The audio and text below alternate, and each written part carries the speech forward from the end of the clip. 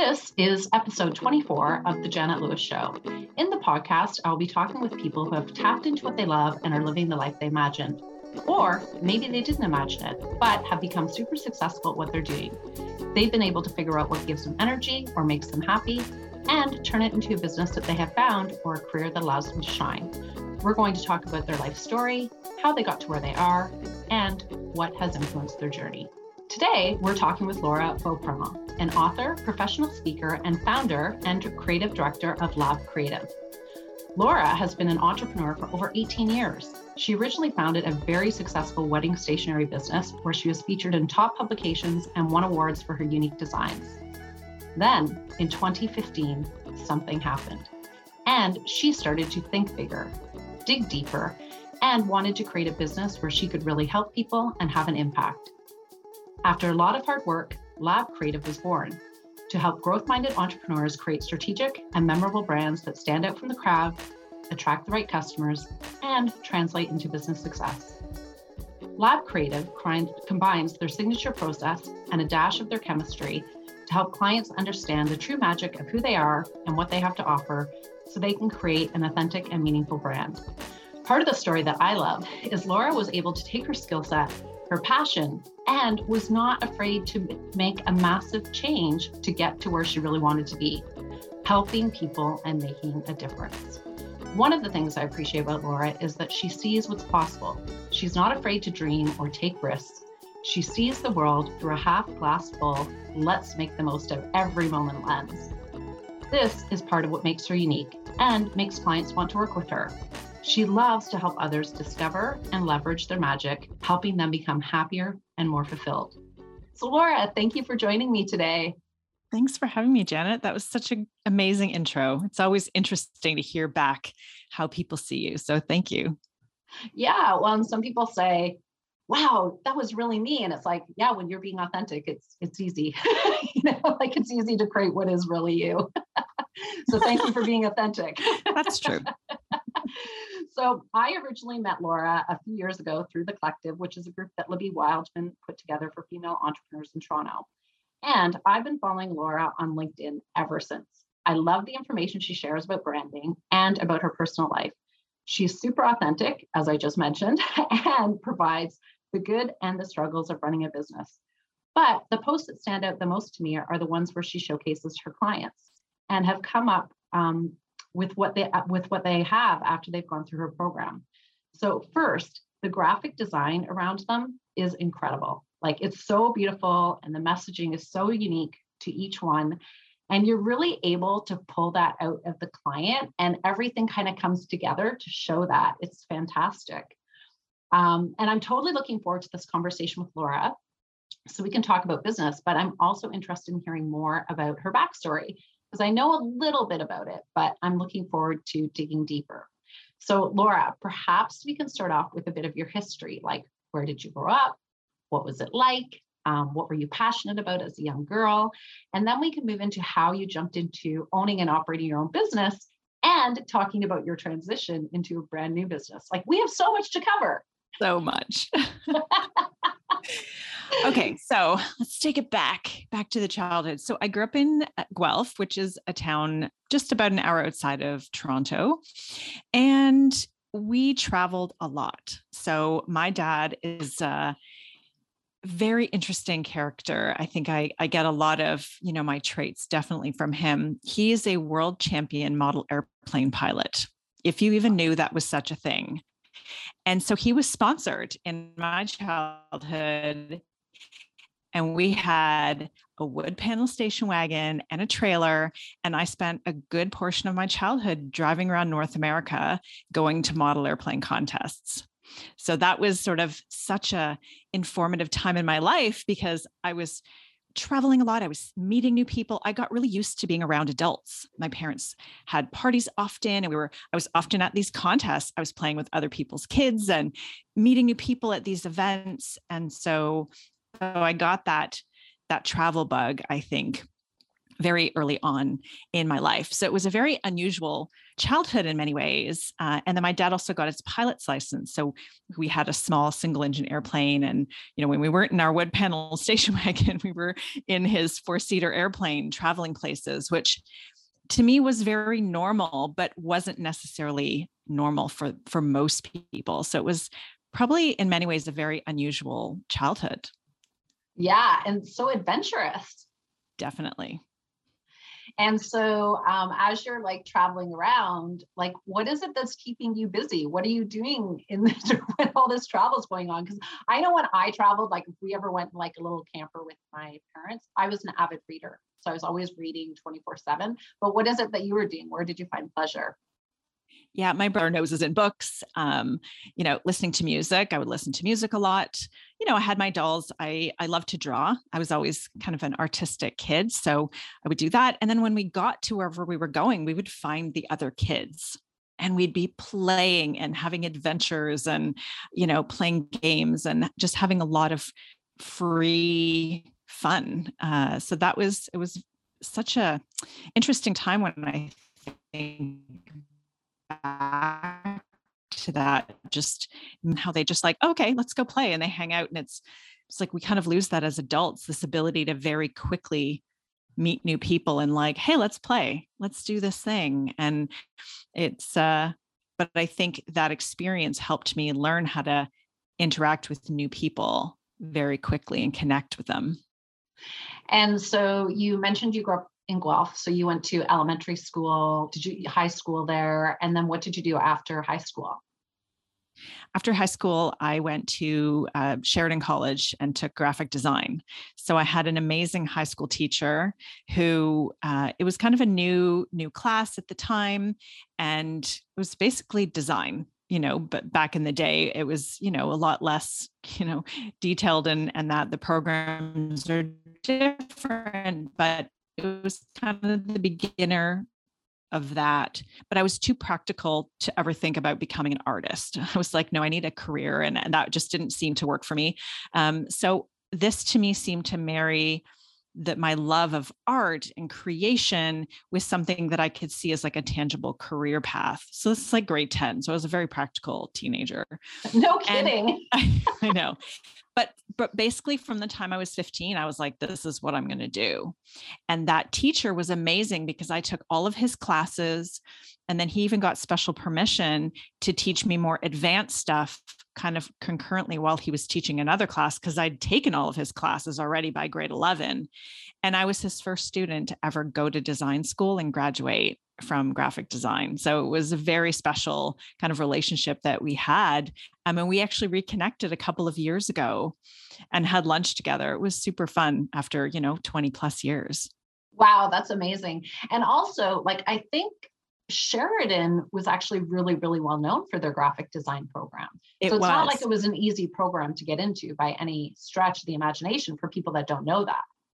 Yeah. So at the time, I don't know what it's like today, but I was told that there was over 1,000 applicants. I believe they interviewed a few hundred and accepted 100-ish. And so I was one of those 100 or so that were accepted in that first year. So that felt pretty good. Although at the time, going to college was kind of looked down on in the school system. I think, I don't know if it still is, but I remember feeling very judged by the guidance counselor at my school for not going to university because that was the way to go. And I was like, well, I'm going to have a job when I get out of school. And it was so interesting to see that judgment and stigma around it. Oh, for sure. And I think, like, I'm not 100% sure, but would there even really be any comparable programs at the university level to Sheridan back then? Definitely not. Although now Sheridan does it is a degree program. It's a 4-year Sheridan York University. So it is slightly different. It's one more year, but it was a super intense program. We actually lost probably 30% of the people who did get accepted in the first year. So, it was very intense. I couldn't work. Like I tried to have a part-time job. It was almost impossible because of the the amount of work that was required. So it was an intense program, and a time that I look back on and think, man, that was pretty informative in my life. What is the thing you think you learned the most when you were at that program and it was so intense? Well, it was funny because at the time I actually really hated typography. I didn't my teacher was really tough. I felt like I could never please him. I was just always struggling with that. And then I ended up being a typography teacher in college a couple of years ago. And I love it. I'm like so particular about typography. I can spot a spacing issue like across the room. And, so I just, even though he was really tough, it just helped me develop this love for it. And so that very much formed kind of the desire I have around really powerful typography. And so for people that don't know, what is typography? Okay. So yeah, that is a good question. That is sort of the technical term. So think about the fonts that you would have in your programs, right? Maybe people are familiar with using Canva or a Word document or whatever that is. Typography is basically the fonts and lettering you choose for your brand, for, how you lay it out, the spacing. There's so many nuances with typography. And so to me, it's really important to get that right when it comes to branding, because your fonts have personalities just like businesses and brands do. So just like you need to have the right colors, you also need to choose the right fonts. And that really is what typography and the layout. It's not just choosing the fonts. It's also, the size of the heading versus the body copy and white space and the spacing around paragraphs and all of that. So it's more than just the fonts themselves. It's sort of the whole picture. Oh, okay, good. So you're at college and you are taking all of your courses. Do you know what you're going to do at the end? Have you figured that out? I mean, I figured I would work in a, design studio, but I didn't really know. I was 17 when I started college. So I was young. I was the youngest one in my program. Well, I always joked, I'm like, it's like halfway through my second year before I can legally drink at the bar at school, when I started college, which was kind of funny and comical, trying to find ways to sneak me into the pub at school when I was underage, because I was just so young when I started. So I think I was open to whatever would come. And so you finished college. We should talk more about sneaking into the pub because I have a lot of experience doing that, but maybe that'll be another podcast. Yes. I feel like I became quite a pro at the loopholes, getting to know the bouncers, like getting in before a certain time to make sure that you were already there for dinner, whatever was happening. Yeah, there was some pretty strong strategies I developed. So what did you leave college, you graduate from college, then what do you end up doing? Well, I'll back up a tiny bit because partway through my second year, shortly before I became of age and could legally go to the bars, I was in a really bad car accident and actually lost that year of school. So I was in a head-on collision with a drunk driver just as I started that second year. And I spent the next 2 years recovering from that. So I lost the rest of that school year. Once I got out of hospital, I had to move back home with my parents so they could help take care of me and I could complete my rehab. And I went back to school. I had to redo my second year. So I ended up graduating a year after my original group of classmates, but got into a new group with amazing people who actually went through quite a number of surgeries and almost lost that year again. But I had amazing teachers, amazing orthopedic, really pulled together to make sure that I could complete that year again and then go on to finish that third year with that group. And I did. So thankfully I had all of those people really pulling for me and supporting me along the way and doing everything they could to make sure that I was able to finish that year. Yeah, well, because I would imagine, like you were talking about how it was hard to kind of manage and juggle everything in the first year, just with how much work they were giving you. Now you're away from the program for 2 years. you go back to it. So you're kind of a little bit out of study mode, right? But then you're back in this program trying to keep up, plus getting additional surgeries done. Like that must have been a lot to juggle. It was, but I realized that we're so much more capable of what we think that we are. And when you're really put to the test, you can accomplish a lot more than you think. So I was in the hospital. I had a project due on signage, and I'm at Sunnybrook Hospital. And I decided I'm going to do my project on the signage at Sunnybrook. And I had one of my classmates bring me a camera, push me around the hospital in a wheelchair with my, my IV pole hanging and everything. And I started working on my project while I was still in the hospital, probably still heavily medicated. And it's amazing. When I look back at that time, I'm thinking, I can't believe the things I accomplished, but knowing that my teachers were, supporting me, and they weren't going easy on me. They weren't giving me the grades, but they were like, your work actually was in some ways better, because I was just so bound and determined that I was not going to lose another year of school. Yeah. And also in that, like, bound and determined, was it really like you had your surgeries and your health to worry about and school? So were all that other noise, was that all that other stuff that could be going on was maybe blocked out? Is that part of it too? Possibly. And I think too, I could feel my mental health was starting to suffer. And I was struggling with the thought of losing another year of school. And I'd made so many good friends. And they were like, whatever you need, we're going to help get you to school. We're going to push you in a wheelchair. We're going to make sure you've got groceries and food. And we're supporting you in your apartment, all of these things. And just the thought of having to start again was just so depressing. And I'd struggled with that throughout. And I had amazing ortho at my book launch. He sends me a Merry Christmas text message at the holidays. Like, we're on a texting basis now. And he cared about my mental health. And he sent me back to school in a rather fragile state and said, you go back and finish. I had 7 weeks left to finish. That's it. 7 weeks to finish that semester. He said, you go back and finish that. And you are back here the day you're done. And we're going to do this surgery that you need to have. But he waited. And I don't know that every surgeon would have. They would have said, you have to do this now. We can't send you back to school in this state. You could, it could really be damaging. And he trusted me and he allowed me to do that. And that meant everything. That he put my mental health first. Yeah. And that was beautiful. Yeah, because I can imagine, like, it'd be so discouraging. Like my last year at Mac, so I'm a volleyball player, played varsity volleyball. My last year at McMaster, I blew up my knee. And so basically my varsity volleyball career was over. But the doctors, like some doctors are like, oh, you can never play sports again. Other doctors were like, oh, you just have to like wait and rehab it. And so mentally, you're kind of like all over the place, like what's happening here. And I found that year I struggled a lot because I wasn't doing something that I loved.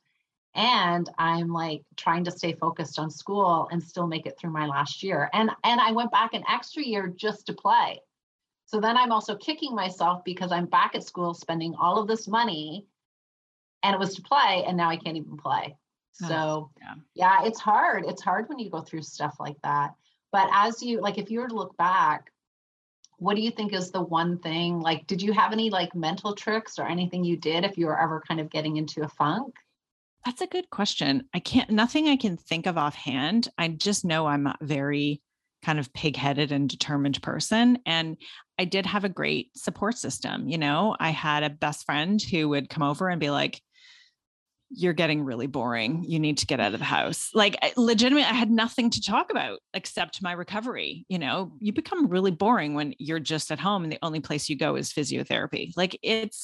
And she's like, all right, I'm getting you out of here. We're going out. We're going to do something. And so just knowing I had people like that around me was so helpful. I had a family doctor who was making sure that my mental health was being taken care of. So it was, while it was a very challenging time, I would not go back and change any of it.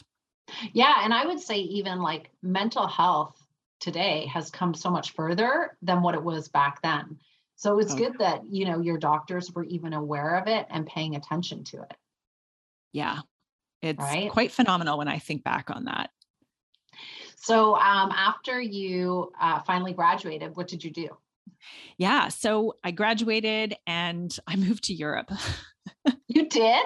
Yeah, for 3 years shortly after. So I got a job, which I hated. I was like, what am I doing here? And I just felt like I'd been recovering for 2 years, and I just wanted to kind of escape that, the girl on the crutches and the girl in the hospital and that, like that persona. I was like, I want to go somewhere where nobody knows my story and nobody has that perception of me. And I'm like, I survived, and I was finally feeling better than I'd felt in 2 years. And I had my last surgery and I was like, okay, like I need an adventure. Right. And I told you, I grew up having adventures and traveling. So I got a visa to work in England, a students working abroad program, the SWAP program. I don't know if that's still around. And I got a visa to go to England and found a flat and found a job and worked at a biweekly American expat newspaper, of all things. And I'm still friends with several of the people I met. Like two of my friends that one was from Alabama, another one was from Canada, different parts of the world. And we really bonded in this job that was pretty dodgy in looking back at it. But what an amazing life experience. I traveled extensively throughout Europe. And then I ended up moving to Denmark, which is where my dad is from. And I spent 2 years living there and got to know all my family and learned to speak Danish and worked in a design company there and just had the most, epic and interesting, 3 years of my life. Well, yeah. And like personally and professionally, it's interesting because how things are done in North America and in Canada will be very different to how things will be done in Europe, right? Yeah. So when you think back to that time, what was the one biggest thing that you learned or the biggest takeaway? Or is there something like you still do today because of something you learned then?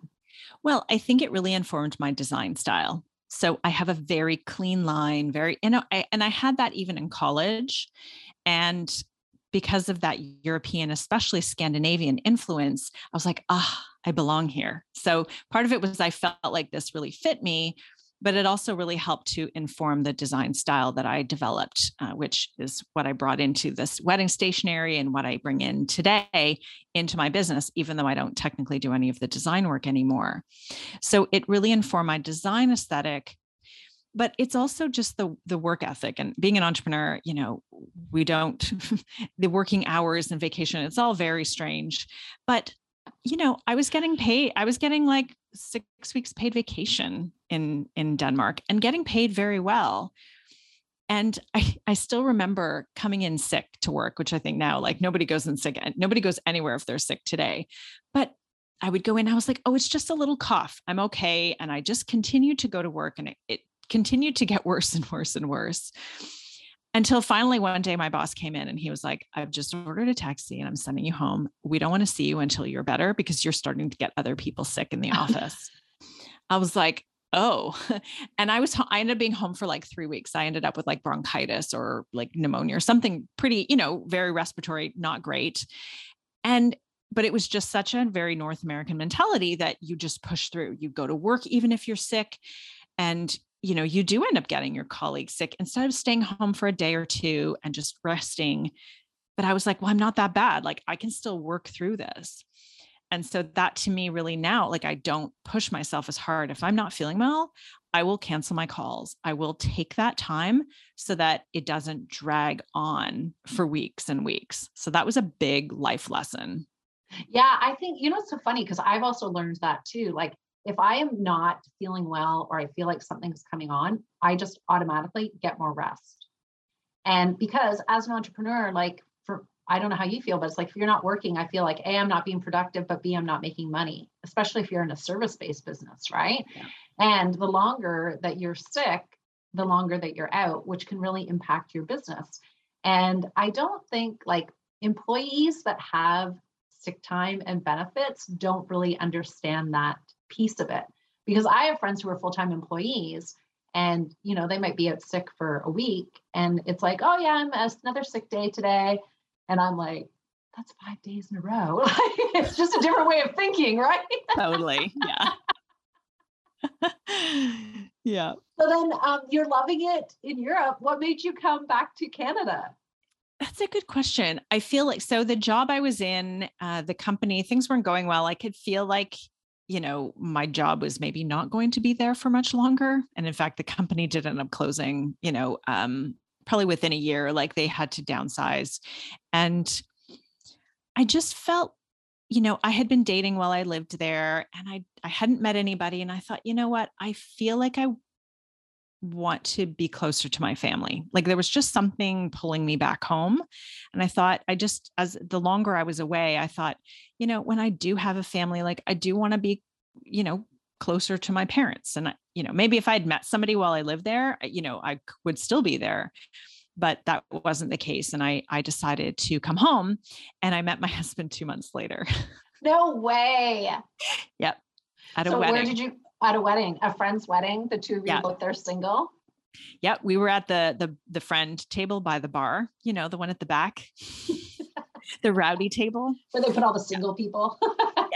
Yes, exactly. And, we've been together now for 19 years. Actually, it's going to be, oh my God, is it going to be 20 years this year?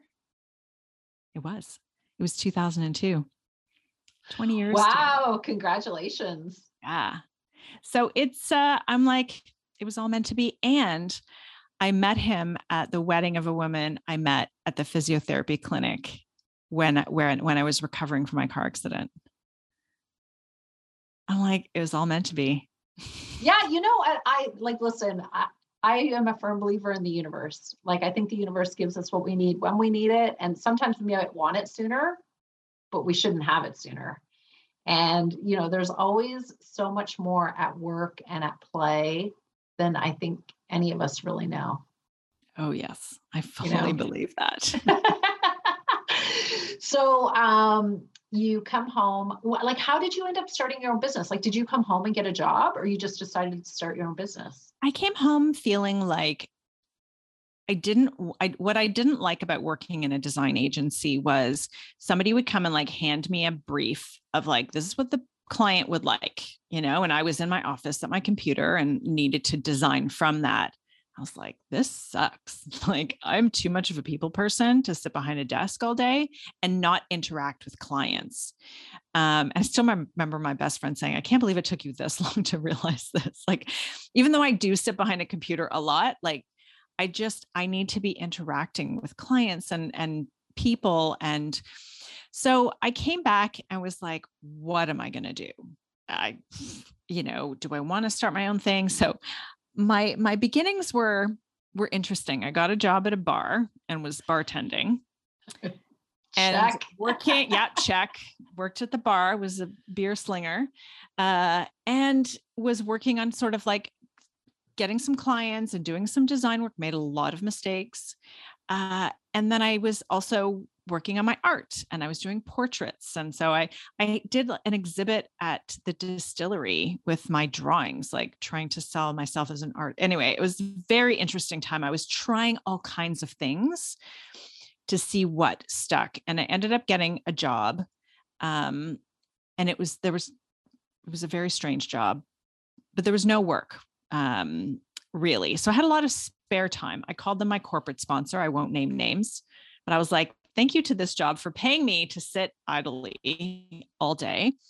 And Philippe and I were getting married and I'd been designing invitations. And I thought, I'm going to start designing some wedding invitations. And that's how I started. I literally started while I was sitting in this job where I was bored out of my mind with nothing to do. And I designed my first collection of wedding invitations, my first website. And then I left that job, got another job. I was not a great employee. I think I've learned that. Like people say, would you ever go back and get a real job? I was like, I would be a terrible employee. It's a conversation for another day, but I got a job with a small designer, company. And like 3 weeks in that ended. And this is 4 months before our wedding. We've just moved into a new place and I'm out of work. I was like, okay. And, Philippe and I looked at each other and he was like, there's never been a better opportunity for you to start this.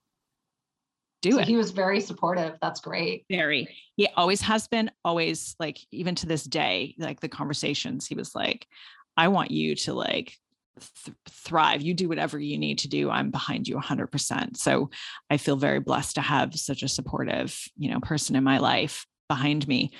And that was how I really started the wedding invitation business. I started reaching out to the magazines, and I was pretty bold. I was like calling, wedding bells and the different magazines and wedding planners and trying to create collaborations and getting my name out there. And, I turned a profit in my first year. It was tiny. But I made more money than I spent. It was very exciting. And then it is exciting. It is exciting. And I got to be known because there was nobody designing wedding invitations like I was in 2004. It was years later, probably almost maybe not a decade later, but quite a few years later before graphic designers started actually designing wedding invitations. Because I remember early on feeling very judged, like, oh, you're designing wedding invitations. Yeah, like I was a lower level designer because I was doing that. I was like, I take offense to that. I'm like, but I'm doing well. I'm getting featured in magazines and I'm getting award. So I started to just own that and be like, you know what? I'm really good at this, and I'm changing the face of wedding invitations. And the whole industry has changed dramatically since then. And I really feel like I was a part of that change. And that feels really good. Yeah, it's crazy when you're in an industry for so long and you move through all of those changes. But then when you look back, you're like, whoa, because I look at, like, I started Orange Fish in 2006 before there were really even any online stores. Like Amazon was selling books, Indigo was selling books, but I wanted to support Made in Canada. So it's like, when you look at it now and how easy it is to open an online store, it's amazing how much that industry has grown, and it's opened the doors for a lot more people. But the one thing I want to come back to is, like, I remember when people started creating more cards. Like, I actually had some girls that used to work for me at Sun Microsystems, and they created a card company as well. And that was probably 2008, maybe. So it's still quite a few years after you'd started doing that, right? But it's funny how different entrepreneurs look at different businesses and can kind of be hard on other people, like for choosing to do what they choose. And I'm sure you see it because you now see so many clients that are choosing different businesses. But it's like, why are we so hard on each other? Why can't we just celebrate what each other is doing? Yeah, because I wasn't working in a big agency, working for big name brands, that somehow I was a lesser designer, than they were. And in hindsight, it doesn't bother me anymore, but it definitely hurt my feelings at the time. I was like, wait a minute, I'm good at what I do, and you start to question that. And I was like, no, actually, I really love this. And I'm creating something unique, and I'm doing what I want to do. Yeah. Well, and also, like, think of all of the other skills you gained by running your own business. Like when you were talking about how you would like hustle to contact wedding bells or however the magazines were, like, that's not a graphic design skill, right? So where did you learn that? How did you know that you had to do that? It's a very good question. In looking back, I think, how the heck did this, girl who had, 3-year graphic design, diploma, 3 years in Europe, clearly couldn't keep a job when she moved back to the country. I was like, how did I manage this? And, I think my dad was always entrepreneurial. So I could see his drive. He was a people person. He was always out meeting people. And so I guess I've always been pretty good at putting myself out there, and that helped. I had some audacity, I was tenacious and ambitious.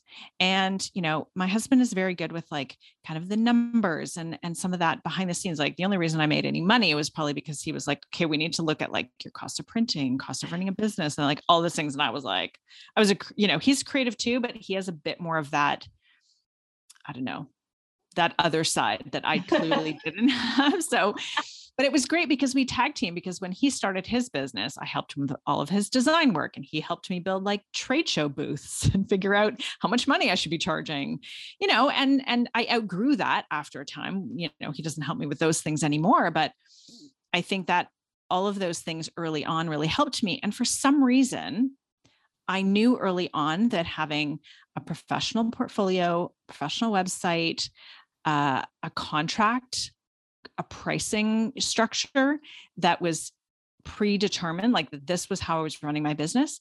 I still remember, I think it was my second client saying, "We hired you because you're so much more established than the other businesses that we spoke with." It's like, oh boy, if you only knew you were my second client. But it was because I put out this professionalism. I had a professional contract they had to sign. I wasn't wishy-washy on the pricing. I was like, this is what the cost will be. There was no question at the end of the price. It's $500. Like it wasn't that. I was confident in what I was charging. And they felt secure in their decision to hire me. So I knew early on, and that's really informed a lot of the work I do now with branding, with businesses, is how you set up your business, the experience people have, everything from your pricing, your contracts, the experience they have. All of those systems are just as important part of your brand as your logo is, because you can have the best logo in the world, but if you've got a crappy process and can't deliver, you're not going to get very far. Yeah, it's true. It's true. It's funny because I always think like you're only as good as your last job. So like if you're kind of like letting your standards fall, you're not fixing your process where there's holes or gaps or problems, you're not going to be able to continue to sustain, and you definitely aren't going to be able to grow. Because a lot of the times, and I'd love to hear your thoughts on this, but I feel like a lot of small business in Canada is really referral based. And if people love you, like they're more than happy to share you with anyone else who is looking for your service. What are your thoughts on that? Yeah, absolutely. And what I tell people is that if you don't have a solid process and client journey, somebody who could have had a great experience with you, loves you, refers them to a friend or colleague, and they have a completely different experience because you don't have your stuff together and you don't have that process, they're going to question, well, why did you refer this person? I had a completely different experience. And so it actually negatively affects your brand. If you do rely on referrals, you want to make sure that the people who are referring you feel confident that the people they're referring are going to get the same experience as they did. And as a business owner, it helps prevent you from having to reinvent the wheel every single time you work with somebody. Yeah, 100%. Like I learned the most about processes when I worked at a small e-learning company, and I was tasked with designing the e-learning process. So when we're dealing with customers, what does that look like from beginning to end? And created all the documentation to go along with it. And for me, I think there is so much value in working with a large organization and getting good training, and also being able to work on projects like that you then can also take into your entrepreneurial journey, because it's just going to help you. Absolutely. Yeah. It's crazy when I look back on my entrepreneurial journey and think, wow, 18 years, like I've done a lot of stuff in that time. Where's the time go? Where does the time go? So you decided, though, at some point in time, you had decided it was time for a change. Do you remember what it was that happened, like that made you think, I need to be doing more? I remember the exact thing and the exact moment. So I shared about the car accident. So the night of the car accident, there was a man who had come and held my hand and kept me conscious while I was trapped in my car. And I knew his first name. I sort of knew his last name because he called the hospital the next day. And I had been searching for this man for 20 years, off and on, trying to locate him because I just wanted to thank him. He kept me conscious when the paramedics arrived. I had a pet iguana at the time in my car, which really freaked him out when he realized there was a lizard loose in my car that was fairly big, probably 4 foot long lizard that was loose in my car, that I credit him with, saving her life, because if I'd been unconscious, the paramedics would not have known there was an animal in the car and she would have died that night. So my pet survived because this man's, but he also comforted me. He was the only one at the scene who came and just stood by my side and was there for me and only me. And was, so not to interrupt, but was he just passing by and he got out of his vehicle to help? Yeah, there was a lot of people who stopped, but interestingly enough, he obviously left before the police got there, because the police did not have him as one of the witnesses. But I'm like, I know he was real. I could smell the cigarette smoke on him. Like I could see, but I couldn't make out his face because he had a street light behind him. So it looked like he was backlit, right? But he literally looked like an angel who had cigarette breath. But anyway, so I'm like, okay, I know he's real. He's not a figment of my imagination. So there had been a few articles, there'd been a few times I tried to find him. And at the 20th anniversary in 2015, I remember seeing some Facebook posts, some viral things where somebody was looking for somebody. And I thought there's never been a better time in the world to try to find somebody. So I put out a post on Facebook looking for him. And that post was shared over 30,000 times. I ended up being interviewed by Facebook by tons. I basically had to cancel my entire next day because media interviews filled my entire day. It was shared around the world. It was translated into different languages. And sure enough, he was found within about 24 hours of that post by his former girlfriend, the woman who had been visiting the night of my car accident, contacted me on Facebook and said that she'd been in contact with him and that, she let him know that I was looking for him. And I said, well, I hope if it's him that he reaches out, because I'd had some weird, people are strange. There'd been some, I think you'd remember. And she said, if you had a pet lizard in your car that night, then this is your guy. And I had kept that piece of the story out of the media, specifically because I knew that was a way to verify. And so we ended up meeting and having a coffee together. But I ended up, after 20 years searching for somebody and looking for this missing piece, I actually kind of went into a funk after. I kind of went into a depression. I was like, now what? What's my purpose now? This thing has happened. And I started really struggling. And I remember the anniversary of the car accident that same year, it was a few weeks after this, I'm sitting fighting with my printer, trying to address somebody's wedding envelopes. I look at that I would have been trapped in my car 20 years earlier.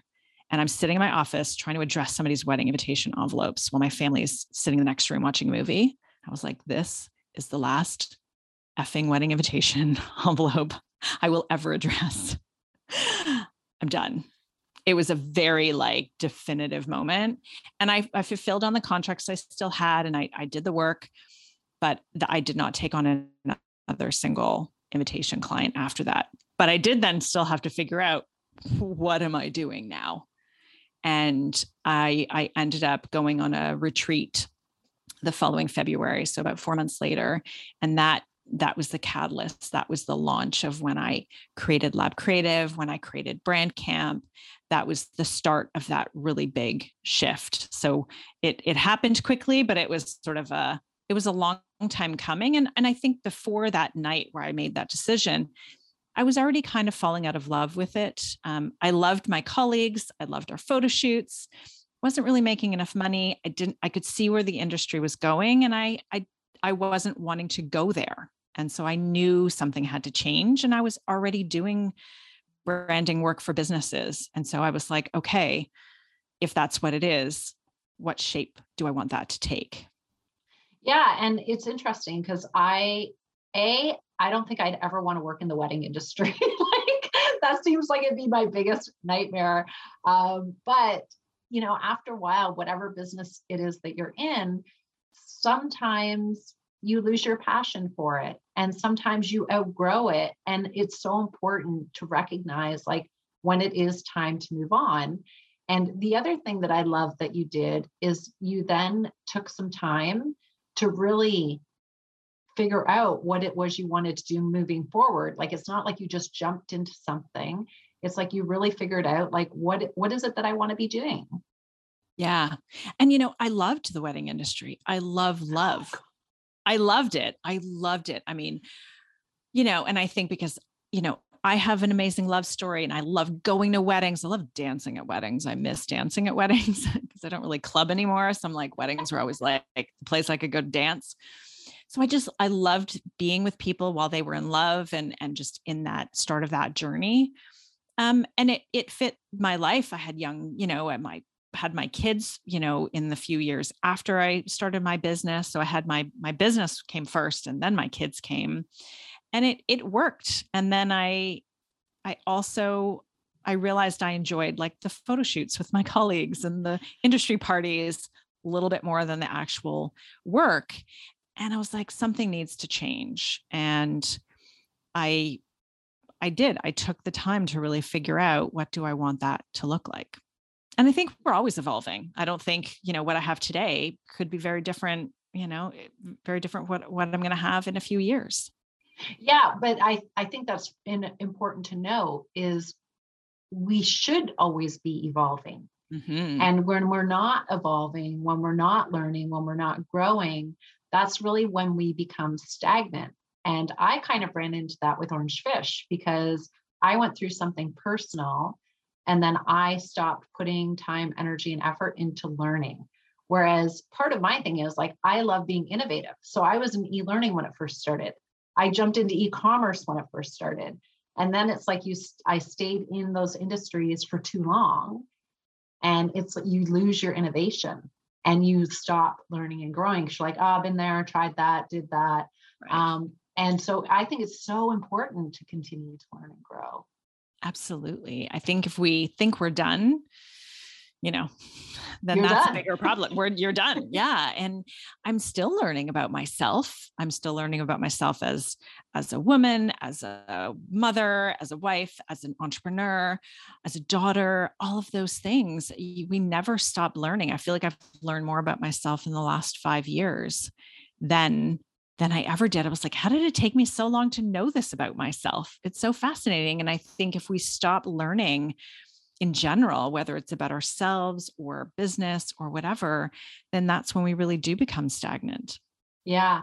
And so when you're transitioning, what do you think was the biggest challenge that you had? For me, I think in the beginning, it was probably the imposter syndrome. It was the feeling of like, who am I to do this work? So, because I was really shifting from being a graphic designer into more of this brand positioning and strategy and the messaging. And I was like, I never wore that hat. That was something somebody else did. I brought that to life visually before. And I was like, I'm not a wordsmith. I'm not this person. And so I really had to work towards building up that confidence. And, I had an amazing coach who worked through me to build all of this. And, I had some training wheels on in the beginning. And now I'm like, I crush it every time, because I believe so much in the work that I do and I have the confidence in myself. But, that pivot of title and what I was offering people felt like, I don't have the background in this. I don't have an education in this, but I'm like, I didn't have an education in entrepreneurship either. Yeah. Well, but running a business, I learned how to become a graphic designer. Yeah. And it's interesting because it's really like the imposter syndrome is around a mindset. But even as you're talking, like when you were designing invitations for brides, that's part about branding themselves for their own wedding. Absolutely. So you had already been doing it for how many years, but it was just with a different demographic, different target market. You had that skill set, you had that knowledge, but it's like you do have to make that mental shift, right? Yeah. And I think because I'd always been good with people and I listen and I just, I'm not a verbose writer. While sometimes I may be a verbose speaker, I'm more of a distilled down. Like I want to help people. So I'm really good at taking these big ideas and long paragraphs and like distilling them down into really concise things. And so it's just really looking at what my gifts are and then getting better at those things and leveraging that. Yeah. And listen, I think it's so important for people to do. And it's not even just about like, changing your business and becoming a new business. Like even people that I talk to, like I talk to so many people that struggle with the career that they're in. And they feel like, no, but I've done this for 25 years. And, as an entrepreneur, we're like, well, just change, just do something else. But for someone that doesn't have that mindset, it's really scary. And it's like, no, but I only do sales. This is how I do it. And I'm like, yeah, but in sales, you have so many skills that are transferable into so many other jobs or careers or running your own business. But it's hard to get people to make that shift to think that way. And I guess, I had a pretty great role model in that, even though my dad always wanted me to get a quote unquote real job, which I thought was hilarious because I was like, you never had a real job that I can remember. But my dad came to Canada, as an immigrant, as a carpenter from Denmark. He worked as a carpenter. He worked in real estate. He became a corporate pilot. He had, rental properties. He was a model airplane pilot. So like he had multiple streams of income before that was even a thing. And he didn't have like I don't ever remember him having a 9-to-5 job. And this is a man who pivoted from real estate to being a pilot. Like those two things there's not even a one relates to the other. So to me, it was fascinating to see that he reinvented himself multiple times very successfully. So I guess without even realizing it, I already had a role model for somebody who had done that in my life. Yeah, no, that's amazing. And so in your transition, and even on the other side of it, if you were to look back, like, is there something that you would have told yourself at the beginning to make you be able to go through it faster? I don't think I needed to go through it faster. I don't think there's anything that I'm a quick mover. Like I move faster than a lot of people. So I think a lot of people might have done things slower. So I'm not sure speed is something I need to speed. I would need to speed up. Maybe there's times I could have slowed down actually. Oh, interesting. Because I tend to just jump and jump and do and do. And I'm starting to embrace actually taking more time to get off the hamster wheel sometimes and just take that time to think and to be and to not always be doing. Yeah, I love that. Because, I kind of went through that process through the pandemic in that I was always go, go, go, doing 101 things. And the weird thing is, I feel like I was doing nothing. And I would tell like a friend, oh my God, I hardly did anything this week. And they'd be like, what did you do? And I tell them, and they're like, are you crazy? You did more in this week than I do in an entire month. But to me, it felt like nothing because it's that thing of like, just go, go, go. But one of the things that I've really enjoyed in the last 2 years is the slowing down, the not having 101 different things pulling at me in 10 different directions. It's been kind of nice that way. So Laura, I wouldn't say I've had the same experience. I've definitely you also have kids and a husband. Yeah, there's been a lot. And so for me, I'm just now kind of going, okay, I need to embrace more of the slowdown and not always feel like I need to be at this frenetic pace. So, but that's a challenge because I'm like you, it's like the going and the doing and feeling like you're not accomplishing anything, but in fact, you're doing more than a lot of people. Yeah, so I get that. It's crazy. Yeah. So I'm aware of your time. I've really enjoyed our conversation today. Me too. But I have one more question for you. I asked this to everyone. I totally stole it from Tim Ferriss because I love the question. If you had a billboard downtown Toronto, a massive billboard, and a message that you wanted everybody to see, what would that message be? Shine bright and take up space. Oh, I love that. I don't even remember where it came from. So a few years ago, I realized I was dimming my light, which might sound surprising to some people because I have a fairly large personality. But I was hiding parts of myself, and I was dimming my accomplishments and who I was, because I felt like if I shine bright, then that casts a shadow on others. And I came in some of the work I was doing on myself. I realized actually me shining bright helps illuminate others. Just like if you turn on a lamp, right? That light actually helps illuminate what's around it. And so to me, it's a mantra that I have. It's in the, I've like a morning manifesto that I read every day. And one of the pages says, shine bright and take up space. Because we all are allowed to take up space in this world. It's not to the detriment of others, but just to be who we are, to be authentic, as overused as that word can be, to shine bright so that you get to be who you are and other people get to bask in your light. Yeah, I love that. I love that. Because I've had the same issue as you. I have dimmed my light to be in relationships, to even have certain friendships in order to make other people feel better.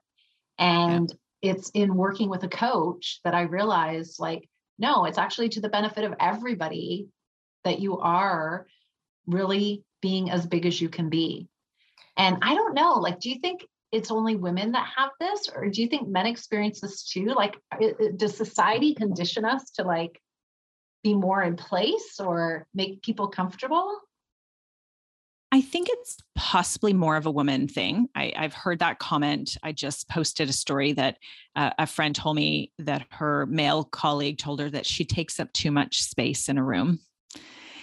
And I was like, oh, so I think it is a woman thing. When we're big, where we're boisterous, when we have loud opinions, when we show up fully, it's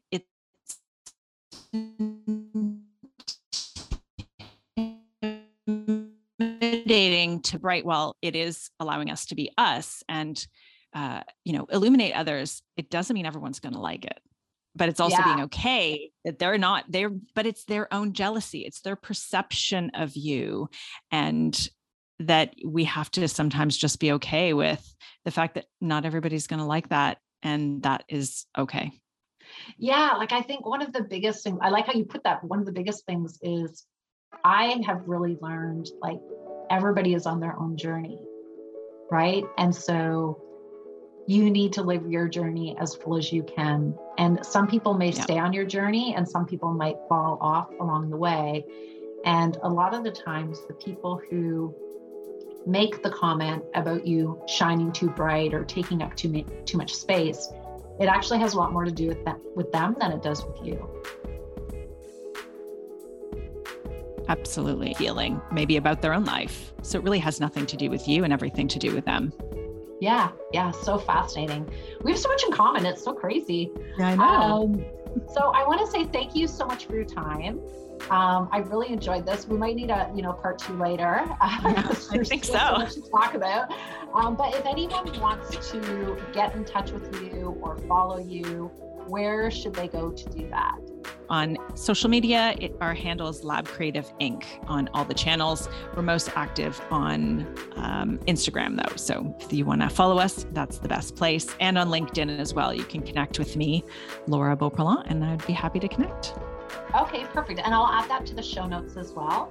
But thank you again for your time. Thanks for having me.